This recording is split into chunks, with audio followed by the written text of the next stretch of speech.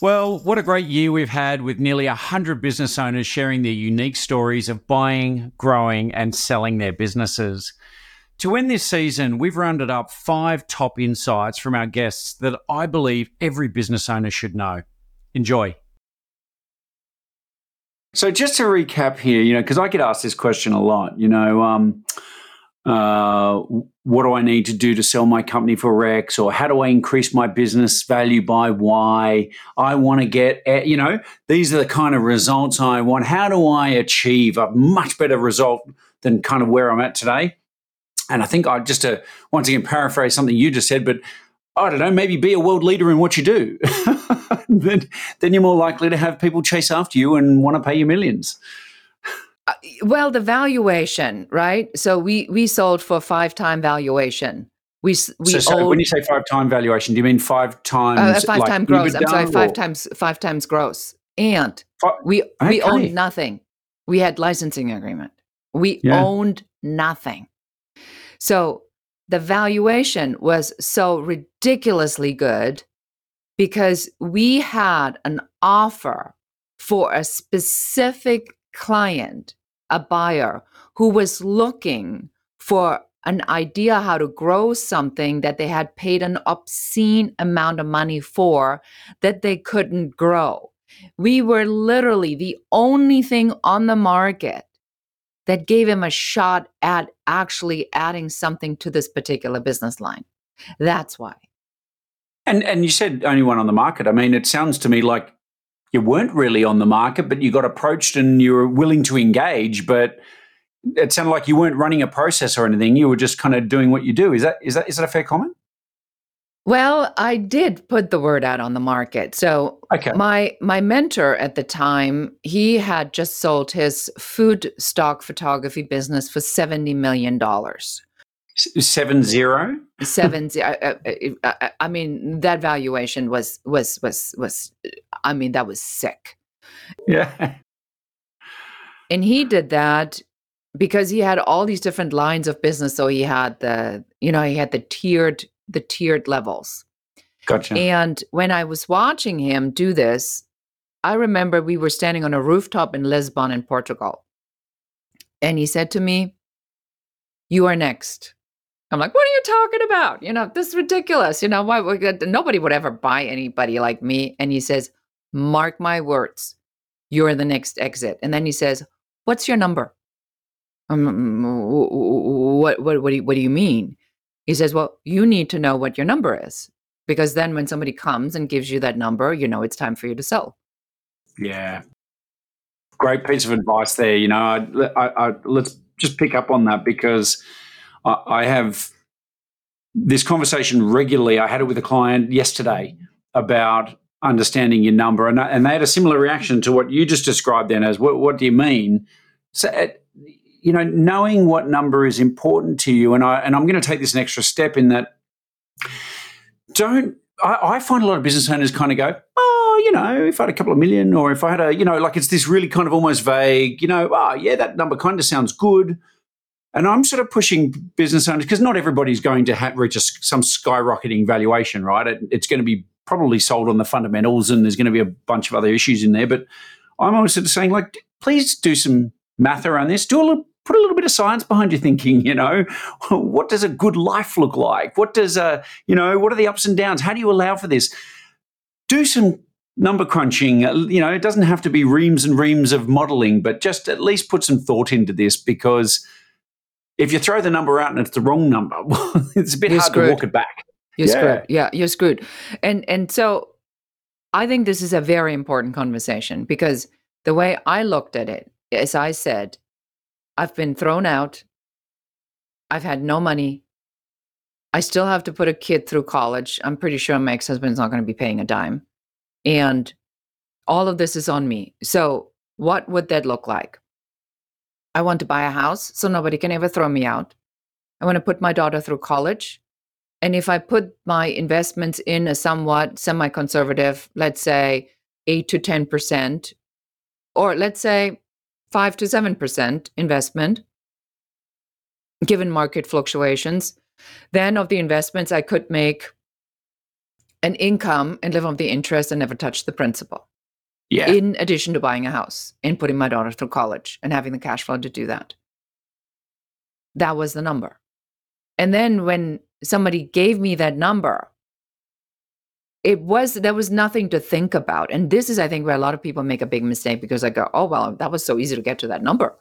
Maybe I should have asked for more. Maybe I should put myself back out on the market. And maybe I should ask another buyer for more money. And that's how you blow opportunities. Because what happened, if I wouldn't have sold, 6 months after I sold, the entire photography industry imploded. I was the last one to sell. Wow. Crossed the finish line just in time. In time.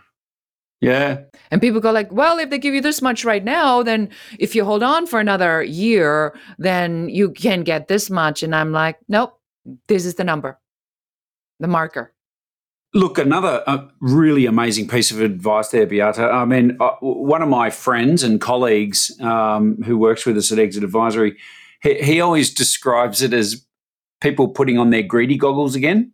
And I just love that expression because it's really quite accurate. I mean, exactly what you've said. I've had plenty of clients over the years who've said, hey, X is my number. Get me X in a transaction. We're done. This is great. We'll do a deal, happy days.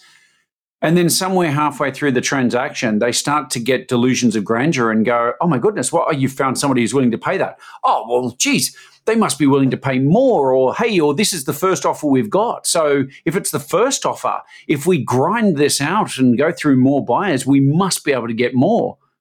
And nothing could be further from the truth. Like, that first offer actually might be your best and only offer. So I think this idea of moving the goalpost is probably a common expression used here in Australia. I don't know if it's used much in the US, but you move the goalpost, you're never going to be able to kick a goal, right? You're always going to be meandering and renegotiating. And in the end, even the buyers get deal fatigue. They get sick of working with you and they lose trust and lose faith. And so I love that idea of know your number, do the deal, get it done, and that's it. Keep it clean. And that's it. Yeah, because I did put myself out on the market, and then I had one more offer, which was a fraction, and it was the worst offer ever, and it would have included me then to go on a 3-year contract and actually build that business for that company. And I'm like, absolutely not. I'm not doing any of that. So it took like no time for me. So I knew I had hit the jackpot. I knew that this particular business, because of the business that they had that they wanted to grow, that I was literally the only player in the market. And then I made sure that when we were going through the acquisition and then the integration, I ran the integration myself. So they paid me for that. I trained every salesperson in the world on how to sell my stuff. I was committed to having my buyer get their money back within 3 years, and they did.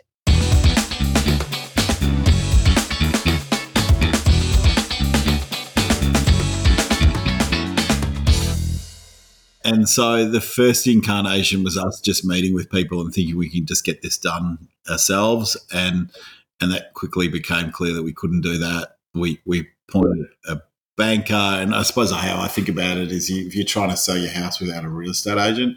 I've sold an apartment doing that, and that was pretty simple because someone bought an apartment below me, and I could offer exactly the same footprint for the same price, and they had a couple underbidders, and that quickly got done without an agent. But there was an agent working for that person below, and so they had the relationship there to close the sale. So that's as close as I've come to selling something without an agent of size and of meaningful capital gain for me. So this one here, we kicked around a little bit where we met with people, and then it quickly became clear, hang on, we need the profession of someone servicing us and doing this properly. And when you talk to any person that's been through an exit, they just say that the most important person is your advisor or banker that's acting on your behalf, who you've got around you to get you through. And you won't realise this until you're through the process, how valuable that service is. And so, we ran a process, and we went with probably the more affordable option. We had some relationships with that organisation, and they were okay. They weren't great, but they were okay. They organised some debt for us because we became quickly clear we weren't going to get a sale. I was pretty focused on making sure that we got the same value as what Blackmores were valued at the time, which was probably, our growth was projecting to hitting their numbers, but we hadn't achieved them, and they were a publicly listed organisation as well. So I was naming the price, which is, again, something you shouldn't do. Let the market tell you what your business is worth and then start working it back from there. And so we went all through that, and there was a couple of years of fumbling around, and the business kind of it went through growth pains, and we struggled with profitability. So we needed to look inwardly and make sure we got profitability back. Thankfully, growth maintained, and we quickly became the number one player. And then we ran a bit of a process around refinancing that debt, and it was with the current banker that we were working with and another banker. And the other banker just were very hungry to get the deal done and worked a whole lot harder than the one that we'd had working with us. And they were probably tired of working with us, to be honest. They lost interest as well. But they were there, and importantly there, because we needed to keep the other group honest with competitive tension, and to the point where, the banker that had got, been with us for a while got pretty tired with me. And they said that, they'll provide the debt if Radek isn't CEO going forward. Okay. I had to say to my business partner and majority shareholder, you need to tell these guys that that's okay. You're all right with that, because we needed to be able to tell the other banker that we have a deal. And we need you to improve it. And we didn't tell them about the part that I was gone on that new deal. And thankfully they did. And they were really excited by me and my team's leadership and supported us all the way through. It's a really interesting perspective. I appreciate you sharing that. It's once again, a couple of takeaways out of that is this concept of deal fatigue, right? And deal fatigue is not just tired of the process. Sometimes it's you've been working with other people, and whether it's an external banker or it's sometimes it's the other party or wherever it is, like you can just get frustrated dealing with people in a scenario that just maybe not moving as quickly as what everyone wants. So I think that's one big takeaway is understanding deal fatigue and how it impacts you. One thing I would like to ask though, which I think is going to be super relevant to people listening, is this question of who do we involve in our internal team? Like who are we going to include in this process? Because I think everyone's worried about confidentiality and things getting out, and will staff leave or will customers leave and all that sort of stuff. So it's probably one of the big topics I find people asking me a lot of questions about. So what sort of approach did you guys take? We set up a deal team, and so that team were incentivized to get a deal done. It was 3 or 4 people in our business, and they were the only people that knew about the deal. They were the only people working on the deal, and that really worked really well for us. It was an important thing, and because our core business was growing so rapidly, we needed all hands on deck. And yes, they weren't just on the deal, but they were the ones that were ring fenced and were aware of the process and were hands on. And the other thing we did too was down the path was really set up all of our reporting. So it was, we'd always talk about being a IPO standard for that. As soon as we started that sell process, we wanted to make sure that all our reporting, all of our books, all of everything we did was of an IPO standard.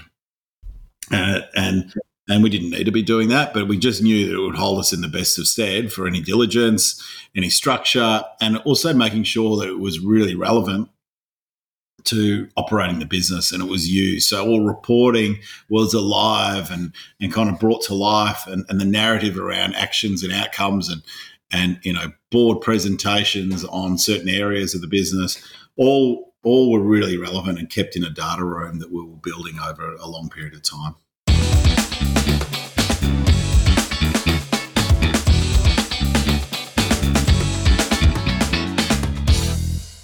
How important is it? I mean, I've seen some bad advisors out there, whether they're representing legal, financial, commercial, we've seen them all. But I've also seen the polar opposite of that. I've seen amazing people on the other side of the table. How important is it from your perspective? If the other team have really good advisors, is that going to increase the chances of success of the deal? How important is it that they've got a good team around them? Yeah, so the worst thing we can get is bad advisors. As a buyer, when the seller's got bad advisors, because often, and it's bad for the seller too. And I'll use the legal example. I'm really clear in my book. You don't need an attorney. You need an M&A attorney, because it's a specialized discipline, and there are things in there that sort of everybody's agreed to. I don't know how working capital works, or how fundamental reps work, or something like that. And we've been in these situations where the deal couldn't close because their advisor was telling them something that bluntly their advisor didn't understand. If their advisor had called their M&A person inside their firm, they'd have been, oh no, that's how that works. And I'm actually going to give you a specific example, because this whole fundamental, if I could put more content in my book, I would put an appendix about fundamental reps. Yes. It's a thing, and people get really torqued out about it. And fundamental reps means stuff like you own the company, and that's the big one. You own the company and there's no fraud. And if you don't own the company, I can get all the money back because you don't own the company. And this poor guy, his attorney got him all spooled up about, well, what if you ask for all the money back? I'm like, okay, but that only happens if you don't own the company. As long as you own the company, we're good. Yes. Anyway, this fundamental reps thing is, if you've got a good advisor, they're like, here's exactly how this works. Stop talking about this. What we should talk about is this other issue about a knowledge qualifier or something like that. And so I've seen over and over again, the bad advisors still do as much work, as many hours. It's just on all the wrong things. Yeah. And by the way, I don't think we're not incented. We don't get a better deal when there's bad advisors. It's just harder, and you end up fighting over goofy stuff.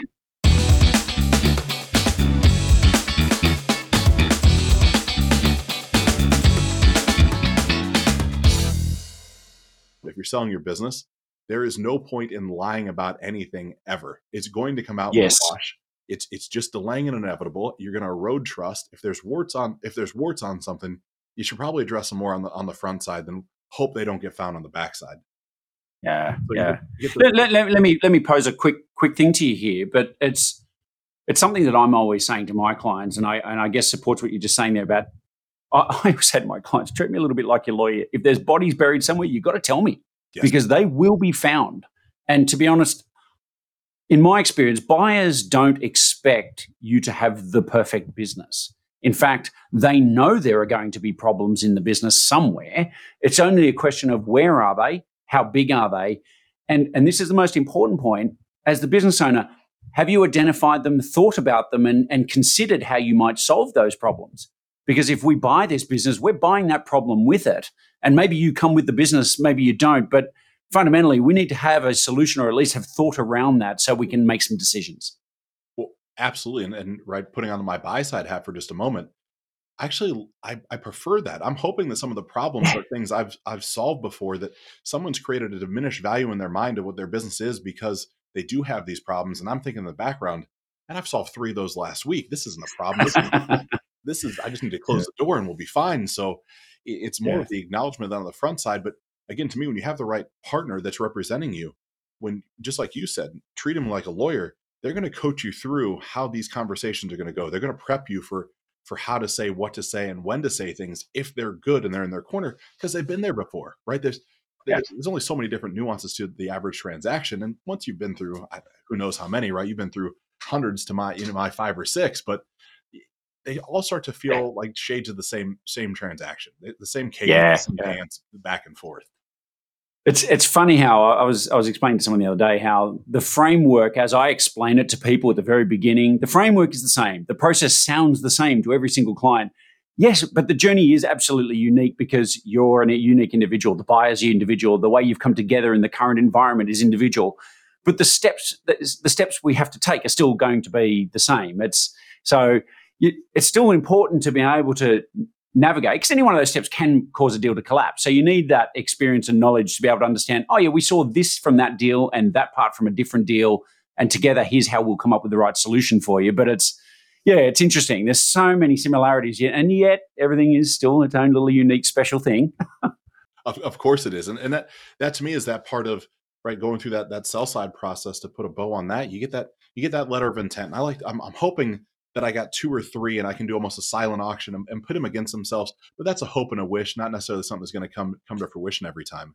But you get that LOI, and then the most difficult part is keeping your mouth shut once you have the LOI. Don't tell your friends. Don't tell much of your family.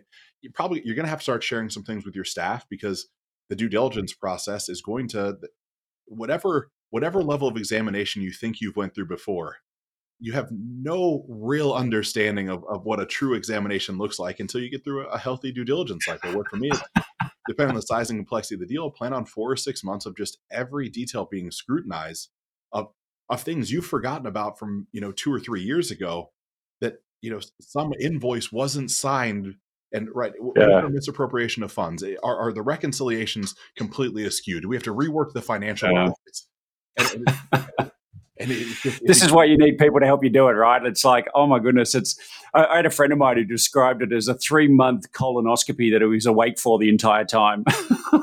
That's exactly right. And they're using razor blades half the time, right? It is a painful process, right? And then fully knowing you get through that, and then you're going to have another round of negotiation at the final table, where you're sitting there, metaphorically, but maybe physically, you're sitting around a conference table with their lawyers and your lawyers, and you're literally retreading the entire deal all over one more time, and it can still collapse in that moment. It's not done yet. Yes. Oh man, it's just, that is really, really great advice. I got the LOI, I'm starting to spend the money mentally is a real problem. We've had to coach so many clients through it, and to be honest, even the ones that you coach the most, they're the ones who still just don't get it.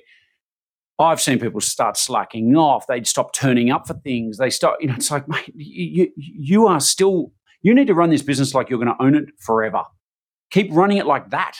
And by the way, that's what buyers want to see, is that you are preserving, if not enhancing, the value that they're going to acquire.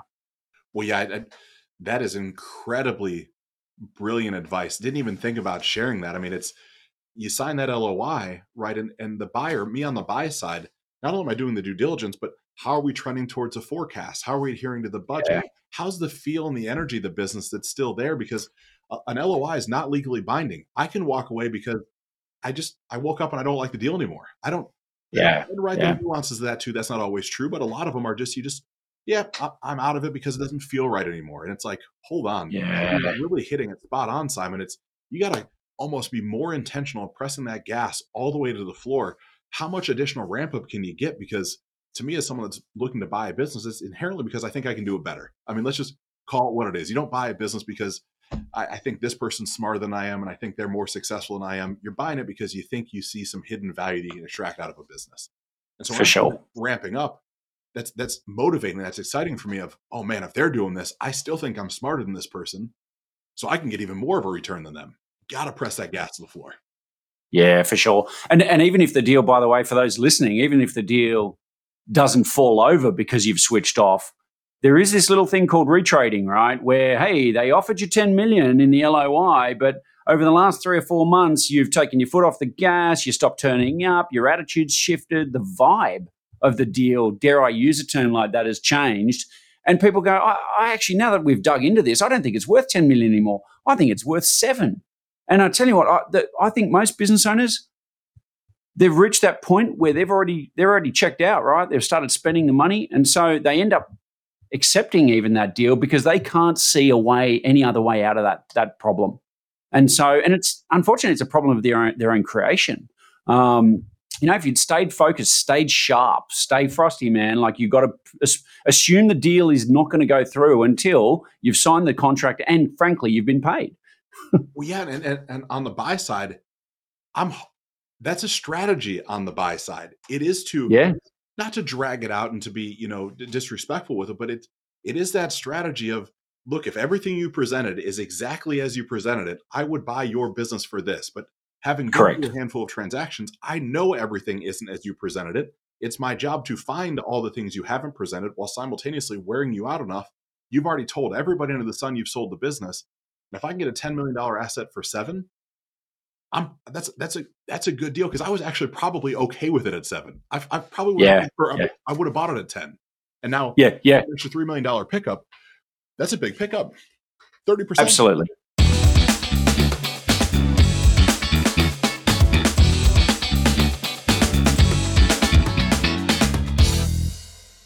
I will say, just from the perspective of, there's lots of business owners out there who you're going to exit and your company is not going to keep going the way it is at the moment. It's just, that's life. And sometimes you get swallowed up by large listed corporates who, they don't want lots of entities. They're buying you to keep growing their entity. And, that's something I think, we chatted a little bit about before we jumped on air, Nikki, but this I think is part of this whole transition phase, and understanding what happens to your business after you exit. What is your role in this transition period after you exit? And I think if I can give one piece of advice here to all business owners is, don't wait till you're halfway through a deal to start thinking about that. Because you may find emotionally that what's going on in that deal and where your business goes afterwards may not be what you want. It was actually really interesting. I stayed on for a couple of months after the transaction. We got cash up front, so there was no earn out for the deal. I wanted to stay on because I wanted it to be the best transition that's ever been existing, because, high functioning, whatever. And I actually found that when I left, I was cool. I was really comfortable that I had done the best job I possibly could do with the industry, with my staff, with setting up the new management team, the new owners of the business. And I was really fortunate that I had no qualms about leaving. I felt like they were, and the business, I don't know a lot about the operations of the business now. Of course, it would have changed because we were bought by a big public company. So it became one entity of a whole lot. But functionally, the reputation of the business has still sustained itself. I don't know how the operations were. And I was very, very impressed with myself when I was okay with that. It was like I'd done my job and I was able to release the entity into its new stage, which was really cool. Yeah. Yeah, it's such a delicate balance. I've found it. I think if you look at it on a scale, at one end, I've seen business owners completely detached from the business. It's purely an asset. I have no emotional attachment to it whatsoever, and we're selling it. This is like if I was selling some other asset, it just doesn't matter. At the other end of the scale, I've had clients who took the lowest of 3 offers because they felt that buyer would continue their legacy in the way that they wanted. And that was just critically important to them. And they were so personally attached to the asset that, it impacted very much the entire deal and process and structure. I would say that most people, like every bell curve, fall in the middle somewhere. But I think too, like, there's nothing wrong with being passionate about your business. I mean, in fact, I would even argue you need to have some of that to actually get it where you need it to go. But somewhere along the line, you do have to say, this is an asset. It's not me personally. It's not. Yeah, absolutely. And I think that's the way that I actually look at it, is I look at it that this is either a cash flow, like this is something that I'm working for myself, but I'm working in a job, or this is an asset that I'm building, so it needs to be separate from me. So I think these are all really interesting decisions that I'd come to myself over the process. Like, am I creating a cash flow for myself? Like, am I creating a job for myself for the rest of my life, pragmatically? Or am I creating an asset that has got to survive past me? And that's what I always did. So I think it's like, Stephen Covey's 7 habits: begin with the end in mind, understand what you're actually doing with it. And it does get very addictive, because especially when you've got a successful business that grows and you're seen as the architect of all of that, and you're seen as the driving force behind all of that. And it's still an asset. It's still, I've learned a lot, and I grew as a person because of my experience that I loved. And I will be also very grateful and thankful for that, but it's not me, you know?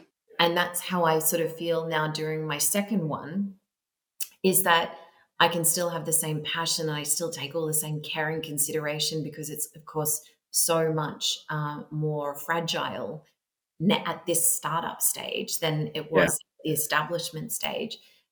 But it's still not me. It's an asset.